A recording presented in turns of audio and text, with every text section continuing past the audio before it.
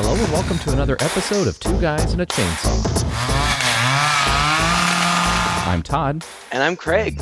Well, we have a very special episode for you here today. We're extremely privileged to have with us a special guest from a number of movies that we've done previously on our podcast. Some movies actually that ended up being some of our favorite episodes, and also some of the best responded to episodes from our fans. And so we're absolutely delighted to have Ms. Linnea Quigley here on our show today. Hello, Linnea. How are you? I'm doing good, homeboy. It's so good to hear. It really is. It really is. How are my homeboys doing? Yeah, I'm doing really good. Oh, great. We hear you. Are you out in LA right now working on a picture? No, I'm here to stay, like a lint on a lint track. I'm here. Yeah, I'm here. I'm going to stop with that. That's fine. So the movie that we're watching today is Creepozoids, but of course we've had you on. We've had movies Sorority Babes and the Slimeball Bolorama, Night of the Demons, Return of the Living Dead. Some of your most iconic movies turned out to be some of the most iconic movies of the 80s. Craig and I are both children of the 80s, actually, so we grew up watching your movies and really respecting and admiring your performances in those. So, thank you. Yeah, well, I think that Creepozoids was maybe one of at least two movies that you've done with director David DeCoteau. Yes. And we read online a little quote from him that said that he particularly enjoyed working with you on this film. Oh. So you also worked with him on Sorority Babes and the Slimeball Bolorama. Do you have any special memories from working on that set? Oh, yeah. He said I could pick whatever part I wanted. And, of course, I picked that part because it was really cool. Yeah. And it was just weird because we would have to wait. It's low budget, and we had to wait till the bowling alley closed till, we could go film, which was like around 9, 10 at night. And then we would go in there, we'd start makeup, and then we'd be ready to film at 10. We'd go in at 9, and then at 10, we'd do that. And Andres was just a kid, just a little boy, when he did it and coming into maturity. And so this is just really funny. He would cause a lot of havoc because he couldn't go with the older girls, to the bars or anything. And I stayed there. I didn't really want to go out. So it was just funny because, his hormones would kick in and he'd come into my room and get under the mattress and flip it over. And, I guess that's how he showed admiration or something. I don't know. Well, it sounds like you guys had a lot of fun. As I was watching, this was the first time I had seen Creepozoids. I had read some things about it, but it was the first time I'd seen it. And as I was watching it, I saw the 5 main actors. You all were all very young and very beautiful. And I thought, these guys must have had a good time. Miss Quigley surely has some good stories she can tell us about working with this crew. Oh, my gosh. It was wonderful because we always had the same people pretty much working on the crew. The same wardrobe, a lot of times the same makeup people, same cameraman, VP, sound, producer. So it was like home. It was like doing something at home. So it was really cool. It was fun. I bet. It looked like fun, and that's what I thought when I was watching this movie. It seemed like you all were having a lot of fun doing it. I was reading some reviews, and some of the reviews were not particularly kind, but all of them said, if you're a fan of Linnea Quigley, you've got to see this movie, and I agree. I am a big fan. I've been a fan of all your work. As Todd said, we were growing up, kids and adolescents in the 1980s, and back then, I doubt that I knew your name, but I certainly recognized your face in a lot of these iconic roles that you played, and you were just always such a joy to watch on screen. So, did the falling into the horror genre just kind of happen naturally? Is it something that you intentionally pursued, or is that just how kind of things worked out? It was just how things worked out pretty much. I was a fan of horror films and the low budget films. I didn't know they were low budget when I was watching them as a kid. It seemed there was it wasn't like it was divided like, oh, this is high budget and this is low.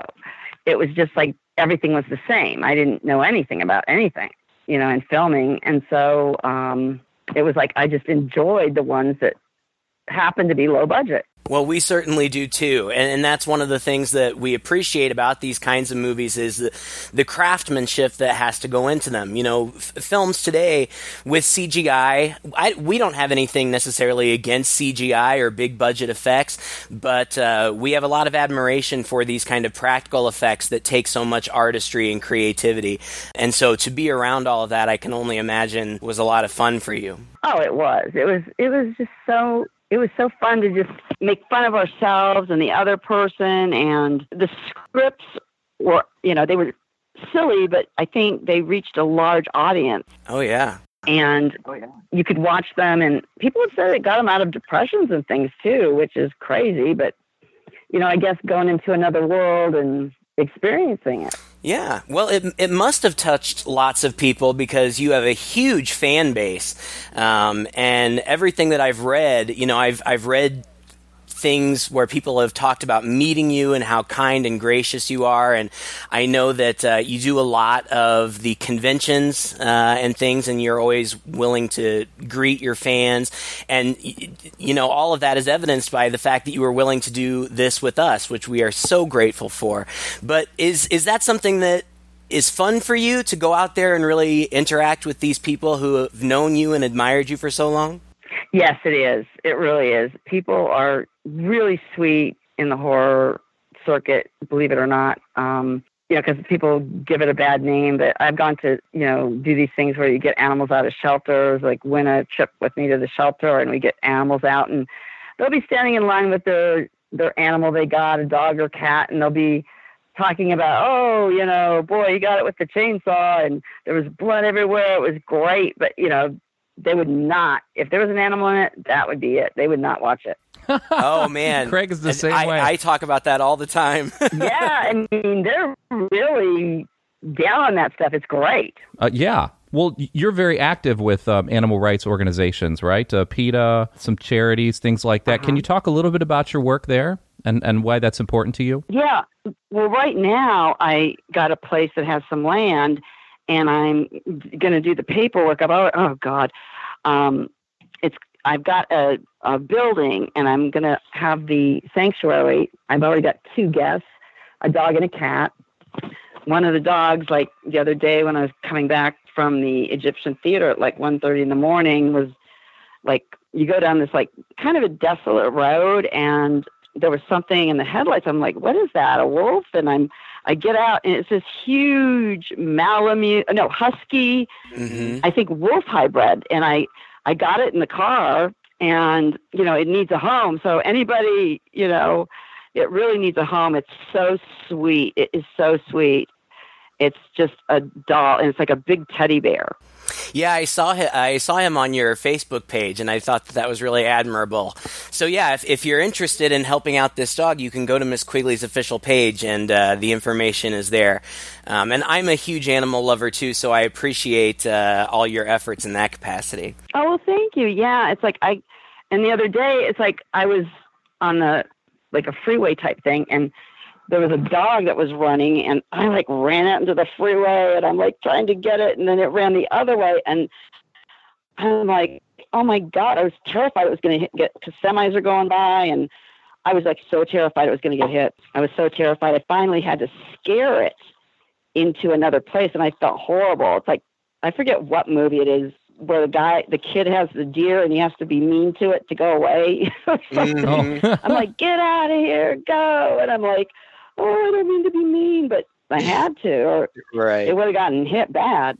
Yeah. Well, there's no way. I've been eating vegan for the last 3 or 4 years now, and I started out doing that just for my health, you know, to see kind of what that would do for my body, how that would kind of clean me out. And it's really interesting how once you start doing that, it has another effect on you. Like after a while, I thought, yeah, this is really pretty easy.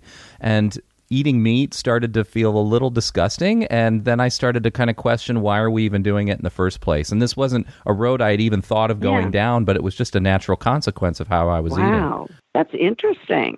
That's really good. That's great. And and now there's so many things that are good. Oh, yeah, right? Yeah, especially way better now. Now, have you been an animal person your whole life? Have you been eating vegan or vegetarian your whole life? Or is this something that, again, there was like a moment or something that kind of awakened you? There was a moment. I wish I could have started earlier. I didn't correlate them together when I was growing up. I didn't correlate, animals are killed for this.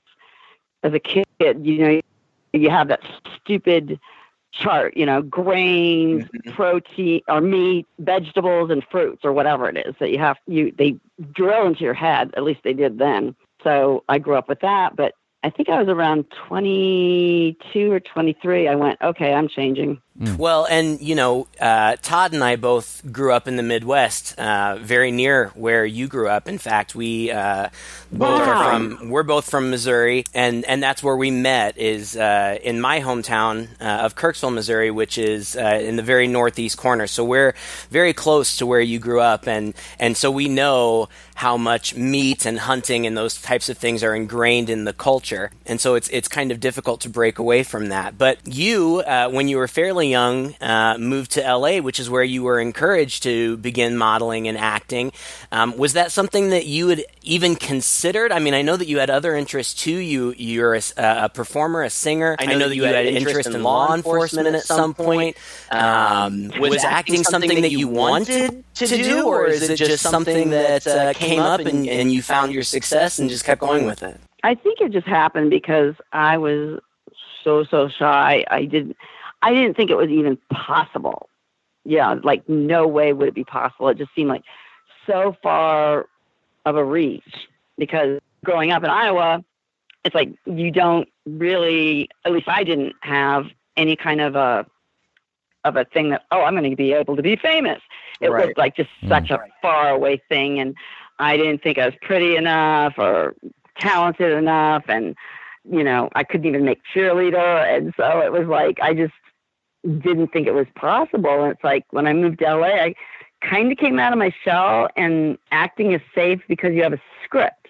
Right. And it's not going to deviate from when you go to a party or something. There's no script. You're just there. Yeah, I understand that entirely. Yeah. It's funny to me that you say that you were so shy, but I have also read that you said that you much prefer to play roles that are very different than who you are in your day-to-day life. Hearing from you that you're shy is a little bit surprising because, one of your trademarks is your willingness to do some nudity in your films. And I've read, I'm taking these quotes. I hope I'm not misquoting you. I'm just taking them from your IMDb page. But I've read that you have said that sometimes in film, nudity can be imposed upon performers and that sometimes it goes too far. But I also read that you also take it as a compliment that people appreciate your body and that men and presumably some women, want to see your body. Has your stance on nudity in film changed at all over the years? Or do you think that the standards of nudity in film have changed over the span of your career? Oh, it's definitely changed because when I was doing movies, the big stars, that was like, and also the little ones would not do nudity. It was like a big no-no. In fact, most of the actors was like, they told them, if you do nudity, you'll never work. And they, this and that. And so it was kind of a thing where you had to go, well, I'm going to go against the grain and do it because I want to work. So now it's like everybody, I think maybe Sharon Stone might've broke a big actress getting nude and supposedly showing something. I don't know if she did or not, but so I think that kind of broke open the Hollywood stars to all start doing nudity too. I could be wrong, but no, Todd and I were talking about this. Yeah, Todd and I were talking about this before we called you, and we just, I don't know. We would be sad to think that you ever felt imposed upon. Did you feel that way at times, or was it always just something that you were willing to do for the craft? It was something I was willing to do for the craft. My dad was a doctor, so it wasn't like nudity was like, and it wasn't like a religious family or something where they think nudity is just horrible and disgusting. So I was lucky about that. A lot of people grew up in very uptight households. Sure. And it seems like horror in general, especially like in the 80s and 90s, when, you know, some of these movies that we've been reviewing have been done, it was almost a given. It was almost a requirement. Yeah, you've got to appeal to that teenage boy crowd. And so there's going to be a shower scene, you know, there's going to be a lovemaking scene here, blah, blah, blah. And it seems like as we grow up, you know, these films that are being made nowadays don't seem to have that same standard. Or is it just what we're watching? I'm not sure. What do you see from where you stand? You know what? I don't know. I still haven't seen John Wick yet, and I want to see it. It's like I'm mad. Maybe Keanu gets naked. I don't know. But, yeah, really. But it seems like, well, it definitely was a formula then. There was the nudity, the shower scene usually with the nudity that would be worked in there some way, lovemaking, and then monsters and blood. Lingerie, that kind of thing. Yeah. yes. Lingerie, things like that.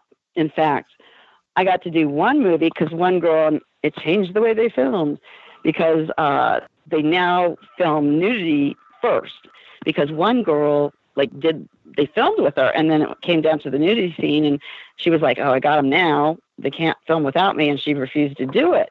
So they just kicked her off. It was on graduation day. And got me because I had come in and auditioned, and I was second best, so they gave it to me. Well, that's interesting because that leads to we had a gentleman that you've worked with, Mr. Bill Oberst Jr., did our podcast with us. In fact, it was he who recommended you. So you have him to either thank or blame because after we finished talking about his film, we continued speaking for a little while off, you know, not recording. And we specifically asked about you because we're such big fans. And we said, maybe you could put in a good word for us. And he said, just contact her. She's lovely. She'll do it. Oh, how sweet. So we really appreciate it. He's a good man. He is. Yes. He was a very kind guy. But one of the questions that we asked him was, were there any roles that came along that you passed on that you later regretted passing on, or were there any roles that you took that you later regretted taking? Well, you know, there's always going to be a movie you go, oh, God, it's just terrible. But I feel like everything happens for a reason, and for some reason that happened, that I did that bad film. Maybe it taught me something. Maybe it helped me in some way. You know, I met somebody there that was doing another movie. So I think everything happens for a reason. Yeah. What a lovely attitude. I really regret. Yeah. I mean, you got to do that. I mean, my move, I just let the wind blow me where I was going to go because I wasn't sure, really. Mm-hmm. And it blew me in a direction that is letting me save animals. Because I was going to move closer into Hollywood, but it had me come here. Wow. Well, that's great. It's kind of cool. And you've been working in the horror genre almost exclusively, but you've done some other roles out there too. Is horror something that you've just kind of fallen into, you're comfortable with? Have you wanted to kind of branch out into other roles, or maybe there's some non-horror roles that you've done that really stand out to you as some of your famous ones, or some of your favorite ones? Well, a lot of them are comedy that I do. A lot of them are like the comedy horror. Mm-hmm. So it's like I've done Silent Night, Deadly Night, which is a, tongue-in-cheek kind of it's a slasher film. It's definitely a slasher film. And I'm trying to think. Graduation Day, Silent Night, Deadly Night were strictly, slasher films. But I've mainly done ones like Hollywood Chainsaw Hookers and Sorority Babes that were just fun. Oh, gosh. So much fun. Didn't take themselves serious. Yes. Yeah. And I love Sorority Babes because I got to play the badass, and it was just so much fun to do that. We loved it too, and we just had a great time talking about it. We've laughed and laughed, and we've gotten such a wonderful response to that episode. You're constantly working. I mean, you were gracious enough to agree to do this with us, but your schedule is so busy that, it took some time to arrange. So you've been working on a lot of things. Is there anything that you'd like to plug that's coming up? I saw on your Facebook page that you were promoting a film called Death Care. Is there anything going on with that, or are there other projects that you'd like to mention? Barn 2 is in September, and then Brett Mullins is doing Killer Babes, and the Film Fiasco or something. The something Film Fiasco. I get it wrong every time. I've got to learn it like Sorority Babes. Right. And I had it written down and I can't find it now, which is usual for me. Oh, wait, no, I have it. Killer Babes and the Frightening Film Fiasco. Sounds great. Yes, that's the name of it, which is a great name, but hard to remember for me. Yeah. And then there's some other ones that Judy my manager has lined up, and some conventions, and I get to go to Salem again this year. I don't get to go overseas this year, but, I'll be in the States and in Salem, so that's cool. Excellent. Just, trying to get somebody to help with fixing up Moulin Rouge for the animals so that it's a better place for them to be in while they're looking for homes. Yeah, but I'm just lucky it had that building. Yeah, absolutely. And you know what the building was? Wait, one thing. You know what the building was originally? No. A square dance hall. Oh. I'm not. There's speakers in there, these big old speakers, and yeah, it was a square dance hall. Wow. Oh, that's great. So it's perfect for Moulin Rouge then. Yeah, absolutely. The dogs will be doing the can and everything. Well, you have been working so hard and so steadily just over the last several decades. Is there any idea of calling it quits on the horizon? Maybe focusing on some of your other passions? No. Oh my God, no. No, I would never. That's so good to hear. Never. Yeah. Why? I don't see any reason why.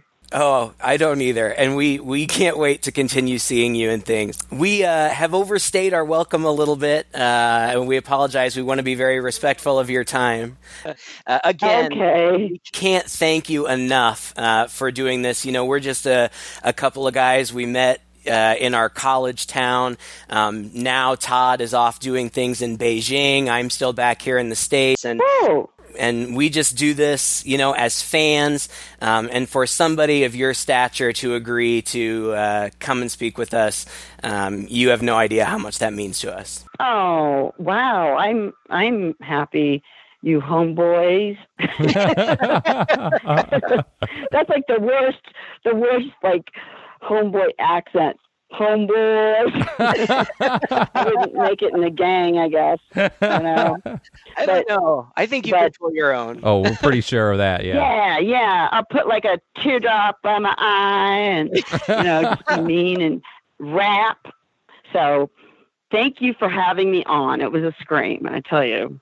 Thank you so much, and best of luck in all your endeavors, including your work with animals. We love you. Thank you so much. Thank you. Okay, thank you. Bye-bye. Bye. Bye. All right.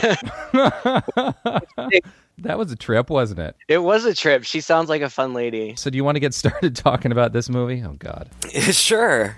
I wish we had picked like Hollywood Chainsaw Hookers or something. Yeah. I do too, but oh well. So Creepozoids is, we've done some of Linnea's more iconic films. This was one that was a little higher on the list of low-budget films made around that same time, but also a little bit earlier in her career, before some of the more breakout hits of Night of the Demons and whatnot. So it's nice here to see David DeCoteau in one of his earlier films, although it's pretty typical of his films, which are very low budget, shot very quickly, clearly for very little money. But he's always said, and we mentioned this the last time we had one of his films on here, is that he makes movies to be seen. Right. So he's looking for that script or that concept that's going to get butts into seats, and he just tries to make it as entertaining as possible using what little he has as effectively as he can on the screen, usually in a very, very short amount of time. I think this movie was shot in like 12 days. So, well, and this guy, he's super prolific too. Like, he's got tons and tons of credits. He's done several Puppet Master sequels. He did a series of movies called The Brotherhood, which were like these homoerotic thrillers. Of course, Sorority Babes at Slimeball Ballerama, which we really liked. And right now, he's working on a whole series of Lifetime movies that are being produced by Vivica Fox, and she's starring in all of them. And there's like 5 or 6 of them in production now. So this guy, he gets around. You can talk about some of the, you could be critical about some of the elements of the lower budget aspects of his movies, but he's clearly doing something right because he's getting a lot of stuff done. Well, it's kind of like, again, going back to like Linnea Quigley's story, you get into this and it leads you places, right? You just never know where it's going to go. And horror has been a jumping point for a lot of people, right? We talk about Roger Corman all the time. We talk about a lot of these names keep popping up because, these movies, especially the earlier ones, they're so cheap. They use a lot of the same people. They use even some of the same crew, I guess. So this becomes a bit of a community, and they all help each other. So somebody gets a break, somebody ends up using them in their films, and then you get a guy like Jack Nicholson, who starts out in Roger Corman's shop doing some low-budget films and is now super, super megastar, right? There's so many of these stories. James Cameron, whatnot. So well, and I think Didn't Dick Cateau start working with him? Isn't that where he got his start too? Wasn't it Corman? Maybe. Yeah, he did. Yeah. So it's just, you just can't knock the genre too much. Right. And the production company is Full Moon, and is that Charles Band's production company? Yeah. Super. They're making tons of money. Yes, and they were pumping out movies too. In the era before we had hundreds of cable channels, we talked about it a million times, but it was video store culture, and they had to keep pumping out these movies to make money. Nerds like you and me were always excited to see what was going to pop up on the shelves, especially these movies that didn't get a lot of publicity, really. So unless you subscribe to Fangoria or some other publication like that, you may not have even known that these movies were coming out. They would just appear on the shelf. Yeah, literally on the shelf. They never really made it to theaters because, most of these movies, the direct-to-video market was huge, and we talked about that before, too, about how, you couldn't make movies fast enough in this golden little era where almost any concept would go. If you could shoot it cheap enough, you could get a cool-looking cover and a nice concept, get a few beautiful girls in there, kind of follow the formula, have a shower scene. This movie's got it too, right? And then it's on the shelf, and there it is. And then it gets a second life on cable. And some of these movies have really, even though you might watch them, like, for this film, for example, is not my favorite film. But you watch them, it gets a bit of a cult following. It just finds its niche audience that for one reason or another, whether it's ironically or whether it's, truly out of a love or some special memory that they have attached to watching that movie, well into adulthood, these movies are still being seen. They're still making money for the people in them and the people producing them. So, Yeah. And you and I both have favorites from that era that are certainly not high quality films, but it's because we did catch them on cable and late at night or on a Saturday afternoon or whatever, and they were entertaining. Yeah. This movie is not great. I know that you said it's not one of your favorites. I actually liked it. I thought that it was kind of fun. It definitely, you can be critical of some of the effects and possibly some of the acting, even though I thought the acting was above the standard of a lot of the things that we watch. That's true. I really enjoyed Linnea Quigley in this film. If you are a fan of hers, you are getting exactly what you're signing up for with her.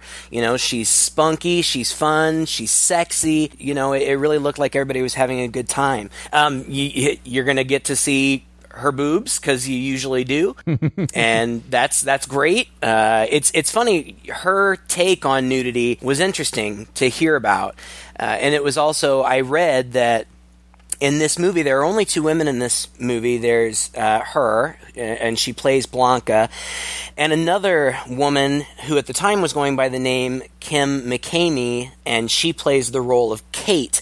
And the two women were initially cast in the opposite roles, but Kim McKamey had reservations about doing the nudity and Linnea Quigley didn't, so they switched roles. Ironically enough, after this film, Kim McKamey changed her name to Ashlyn Gere and became a porn star. Yeah, like a really famous porn star at the time. Right, so I guess she got over her reservations at some point. And I didn't get to say it to Miss Quigley, and I don't know, she'll probably never listen to this, but I actually have a lot of admiration. I respect actors and actresses who say, for whatever reason, I choose not to do this, and I stand firm by that choice. I also have a lot of respect for actors and actresses who are willing to say, you know what? if that's what the role calls for, that's what the role calls for. And whatever insecurities they may have, whatever discomfort they may have at being, seen at their most vulnerable by thousands or millions of people, they do it. I actually find that to be very admirable, that she's somebody who was willing to take on those roles when perhaps others weren't.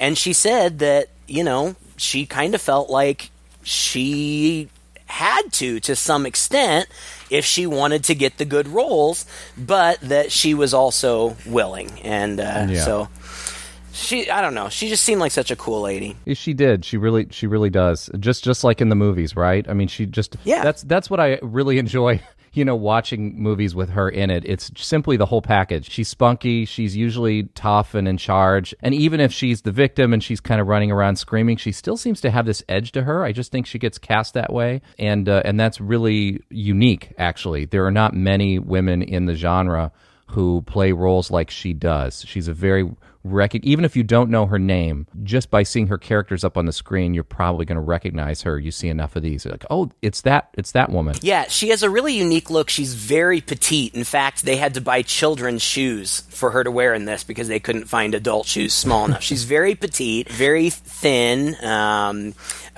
not to be disrespectful, but well endowed in the chest area. And she's got, a very pretty kind of girl next door kind of look. But another thing that I find so unique about her is she has a really unique voice. Her voice is kind of in a lower register than you would expect coming from her body, and it just kind of adds a depth to her character. She doesn't really come across as the bubbly bimbo, whereas she easily could with the way that she looked if she chose to go that way, but she doesn't. She seems more like a real person that you would know, as opposed to just some stereotype, just some pair of boobs jumping around. You know what I mean? Yeah, exactly. No, I get exactly what you mean. Again, that's the most appealing thing I think about watching movies with her in them, and so it's a lot of fun. It's not the dying I hate. Even when I ran from the front, it wasn't because I was afraid of dying. It's the rats, isn't it? There were a hell of a lot of them where I grew up. I think you'd get used to it, wouldn't you? As we were watching this movie, which is basically an Alien knockoff, more or less, and it even follows some of the same beats of like Aliens, the second one. Yep. It's set in a not so distant future. It's actually the past for us. Right.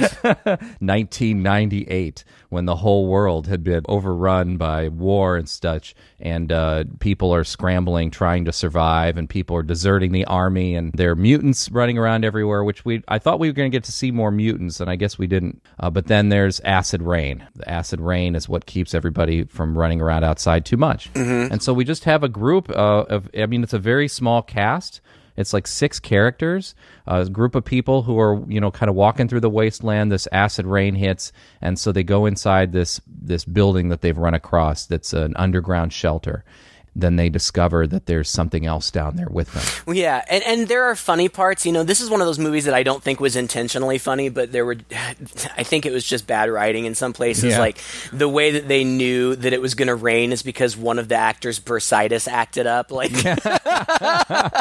like you could have just had the thunder. I mean, that would have been indication enough instead of this guy, oh, my bursitis, it's going to rain.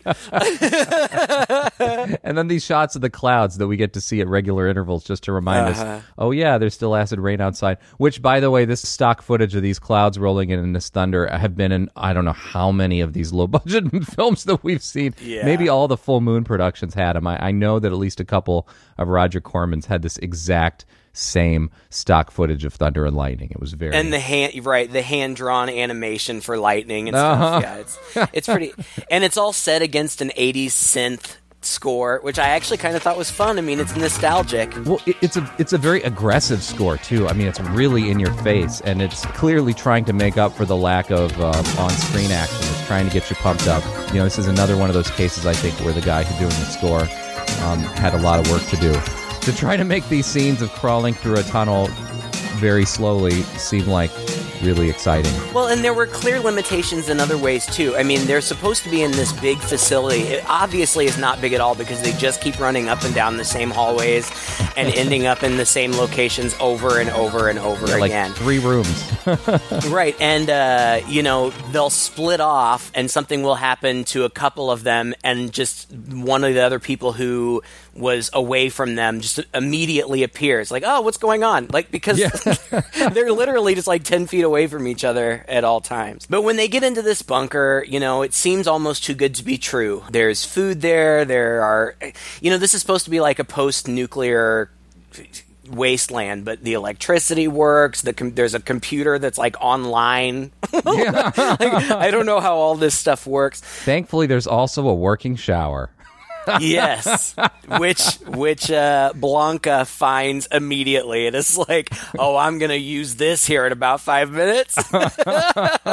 And there it goes. And then they go and eat in the mess hall, which is clearly a nod to Alien, the first one. Yeah, down to the clothes they're wearing, really. Yeah. I mean, it's clearly a throwback or just a cheap copy, whatever you want to call it. Yeah. But what happens is there's a creature in here. The nerdy one, who was actually my favorite, Jesse, he was cute. He was played by Michael Aranda. Really, these other actors and actresses didn't do much. The guy who played Ken Abraham, he played Butch. His name's Ken Abraham, and he's like the Butch one.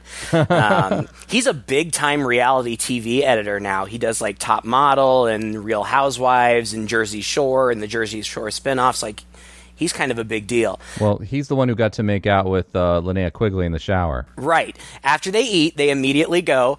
And that was one of my favorite lines. He follows her and he's like, I'm going to stand guard. No, you're not. 90% of household accidents happen in the bath. I'm standing guard. No, you're not. I'm not? No. You're gonna come and soap my backside.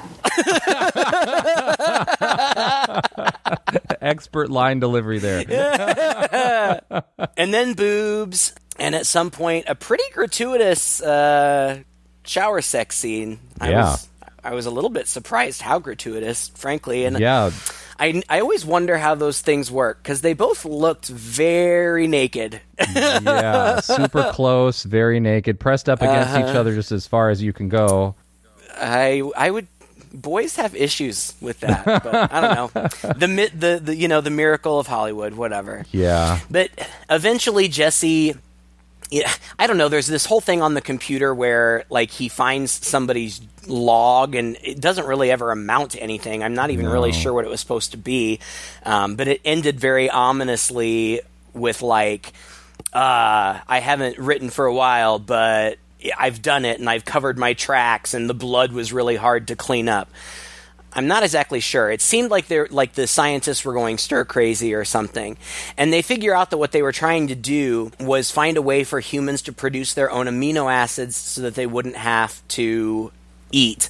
And I just thought it was so funny that they kept saying amino acids are the building blocks of life. Like, I know, I went to junior high too. That's right. But I think you need more than amino acids to be able to just not eat. A lot of other nutrients you got to get into your body as well. But eventually Jesse, he crawls through an air shaft because he hears something and a big monster attacks him. And then it's the next morning and there was somebody in his bed and I thought, oh, they're going to find his dead body. No. He's seemingly fine. Mm-hmm. So they go back to the mess hall, and they're all eating and talking about how good the food is, and somebody's like, come on, Jesse, you have to eat because we need your strength or whatever. He takes one bite of food and immediately starts, like, bleeding out of every orifice in his face. And his eyes turn green. It's basically the chest burster scene from Alien. But not as awesome. Without a chest burster. Right, yeah. Not as awesome. But the exact same tone is what they were going for. Yep. And then they run around a lot. Mm-hmm. And they keep finding reasons to get separated. And, like, for some reason, the monster will, like, it keeps attacking Jake, the leader. It keeps attacking him and just dragging it back to its lair. I have no idea why. Yeah, just leaving him there. Like, there's this. Well, the layer is in a accessible through some kind of ductwork that leads right under the desk, and it's discovered pretty early on by the young guy. So that's why he's attacked. So he crawls through this ductwork, and it's funny the way this is shot because you can kind of tell they didn't have an actual tunnel. They just had some metal to put up against the wall and on the floor, and the camera's coming around, and they make it just seem so labored to crawl through this tunnel that it kind of works against the movie's favor, because when they've got to really, really fly down this tunnel, they're still crawling at like a snail's pace. Right. The music is like pumping in the background, like dun, dun, dun, dun, dun, dun, dun, dun. I'm like, dude, this monster totally would have had you by now. I know, and like the monster will kind of keep appearing to people and not attacking, and then sometimes it will attack, and its motives are just completely unclear. Yeah, and it'll attack them, but then it'll like do whatever it does to them to make them go through that kind of semi chest bursting thing. But then one person ends up spits on them or pees on them or something, and that does something, but I'm not entirely sure what. But it just turns them kind of blacky. And then Linnea Quigley, she's the only character who actually outright gets killed by the monster. It just picks her up and chomps her. That's after it's just her and Jake left, and I was really disappointed that she died because I really liked her character and I thought that she was going to make it. Like the I was final surprised girl. that she died, and it wasn't even really a great death. No. Like the monster picked her up and then you just saw her feet dangling and blood coming down, and that's it. Like it was pretty unceremonious. And the monster is it's got these giant pinchers and then these long slimy teeth. And, with the way it's filmed at first, you don't see all of it. You kind of see some of it. And so it's really kind of does it a little more justice that this thing can kind of lift people up and chomp their heads somehow. But you never really see the detail. Like, it's not gratuitously gory in that way. Again, I think it's just a budget limitation. They had this big mask and this big outfit, but they didn't have, a lot of makeup effects to be able to show the effect on the human. And so there's very little of that. Right. And then later on, the monster turns one girl into a zombie, I guess. That was weird. Like all of a sudden she's a Deadite and she has a fight with Linnea Quigley. And I read that the actual actress didn't do the scene. They used a stunt double, and so they put makeup on her. I wonder if that's why they had to put some kind of makeup on her, because otherwise we would have recognized that it wasn't the actress. But it was really strange and unexplained, as are most things. There's also giant rats running around. Yeah. And when I say running around, they're just stuffed animals that somebody off set will throw at a character and they'll catch it and then pretend to struggle with it. Yeah. And I thought they were cute. They reminded me of the Zombieverse, kind of. Yes, exactly. That's exactly what I was thinking. Zombieverse. But again, no explanation for why there were giant rats there. They just were, and they attacked, and it was because one of them bit Kate in the neck. That's why she apparently turned into a zombie. And then there was a pretty decent fight scene with Linnea and the other actress. Mm-hmm. Yeah. Not amazing, but choreographed. Some work went into it. People are flying across the room, hitting the walls and stuff. It ends up down to Jake by the end of it. And again, I mean, it's kind of funny to watch, but they're really trying hard to give you a lot of tension in this final scene with Jake and this monster, who by now we've been able to see full body, which is clearly a rubber suit. So it's a little sad when you... I didn't think it looked that bad. I mean, yes, it was clearly a rubber suit, but I thought that the design was pretty good. I mean... Head up wasn't bad. I thought that, it was pretty evident that they were kind of at least trying to make it look like the Xenomorph. Yeah. But a little bit different. It was a little bit more upright. I guess probably because it had to be, because it was just a guy in a suit. But and then at the end, it seemed bigger, and I read that they did some, crane work with it, and it moved awkwardly, but I thought the design was okay. I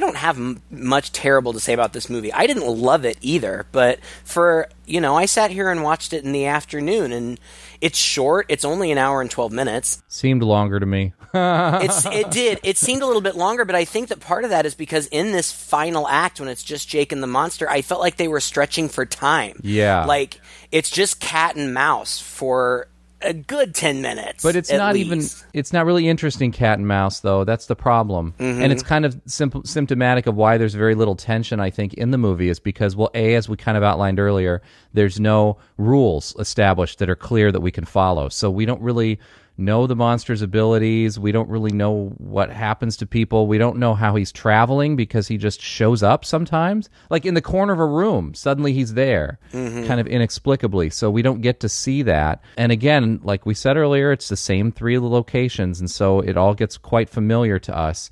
And so that even kind of adds to that. And then this final fight scene, I mean, it's clearly a smaller room than they're trying to make it seem. It's supposed to be almost like a library of shelves, just shelves stretching very far. But then these shelves are all like kind of like wire shelves that you could easily like see through. And Jake grabs some random package off of one of the shelves and opens it up, and it's got a syringe and a bunch of chemicals or something into it. And so he starts frantically putting the syringe together, not really knowing what it is. But somehow he believes that if he injects the monster, that will kill it, and he's right. Yeah. Like, what? And then it's all just like these close-up shots of the monster walking, of the monster's feet going, and then another shot of Jake, standing up quietly against a shelf, and then a shot of the monster's head moving forward, and then Jake is inching along this shelf, and it's basically like that back and forth. And then, so he injects finally, after a whole bunch of this, he finally gets up behind the monster, injects him with this serum, and falls back triumphantly, like he knew it was going to happen. The monster falls forward and stops moving, and Jake, I guess, is nursing his shoulder, and he's nursing his shoulder for a good 5 minutes, which gives us enough time to see the most bizarre part of this whole movie. My favorite part. Oh, yeah. Which is, I think, where most of the budget went, right? Into this puppet thing, creature, baby with fangs. I loved it. Yeah, it made absolutely no sense at all. It comes out... Again... It's like the chest burster, like it bursts out of this monster's head or abdomen or something, I don't know. And it's kind of like a human baby monster hybrid. I swear I've seen it before. I swear. It looks like the baby from like It Lives or... Yeah, it does, in the face. But it's very articulated. I mean, it's got It's got that 80s, animatronic head thing going 100%. And I'm like, wow, I did not expect that to show up in this movie. Well, no, certainly not the evil baby with fangs, but then also like it's the best looking special effect in the whole thing. Oh, I loved it. Yeah. And then the baby keeps attacking him. The baby keeps attacking him, which once again, we talked about this a million times. It's like it leaps on him, sort of. Somebody tosses it on him, and then he like rolls around with it like he couldn't just chuck this thing away from him anytime he wanted, or step on its head or kick it away. It shouldn't be the threat that it's being presented at, but I guess his shoulder just really, really hurts. Right. but he ends up strangling it with its own umbilical cord, which I thought was really clever. And like you said, the animatronic was actually pretty sophisticated. Like I was really impressed with the facial expressions it was making as it was dying. Like it really looked kind of like it was in agony, and then you could kind of tell when it started to fade away. I loved it. It was very B-movie creature. I loved it. It was, and I know that this has shown up in some other movie or ends up showing up in a future movie because it just looks way too familiar. Way too familiar. And it's too expensive of a puppet for Full Moon to not reuse 2 or 3 more times. Oh, right. And that was the thing, again, in the moment I didn't think to ask, but I would have loved to have known, like, if I had been on that set, I definitely would have stolen one of those rats, because they were super cute. And I'm sure that baby was too expensive to go missing without there being an issue, but I bet anything that's sitting in somebody's storage locker somewhere. It's so cool. It was such a cool prop. And then that's pretty much it. It was a nice cap to a movie. I mean, like I said, this was not my favorite film. I found it a little bit of a chore to watch at times. It just kind of dragged really slow, and there really wasn't much tension. Like you said, it had its moments. It had some nice characters in it, but it was nice to finally at the end it's like they saved all the goods for the end. So, you watch it through long enough, and then, that's how you should do it. Give everyone kind of a big bang at the end. And that's how I felt, it ended. So for that. Well, right. And Jake crawls away, and the last frame we see is that the baby wakes up. It's not really dead. Yeah. And supposedly there was they had planned to do a sequel, but it never happened. It would have been interesting if I would love to see where they would go with that creepy baby. But I don't know. Without Linnea, I don't know that it would have been worth it. No, probably not. It was also remade, I guess, in 97. No, excuse me. Oh, gosh. Yeah, 97. It was remade under a different title, Hybrid. And I looked that up, and it has terrible reviews. And just from the box art, it looks awful. Wow. But there are, and as I alluded to in our interview with Miss Quigley, you know, I read every single fan review on IMDb for this movie. And they were pretty harsh. Some of them tongue-in-cheek. There were a couple of people who appreciated it for the B-movie that it is.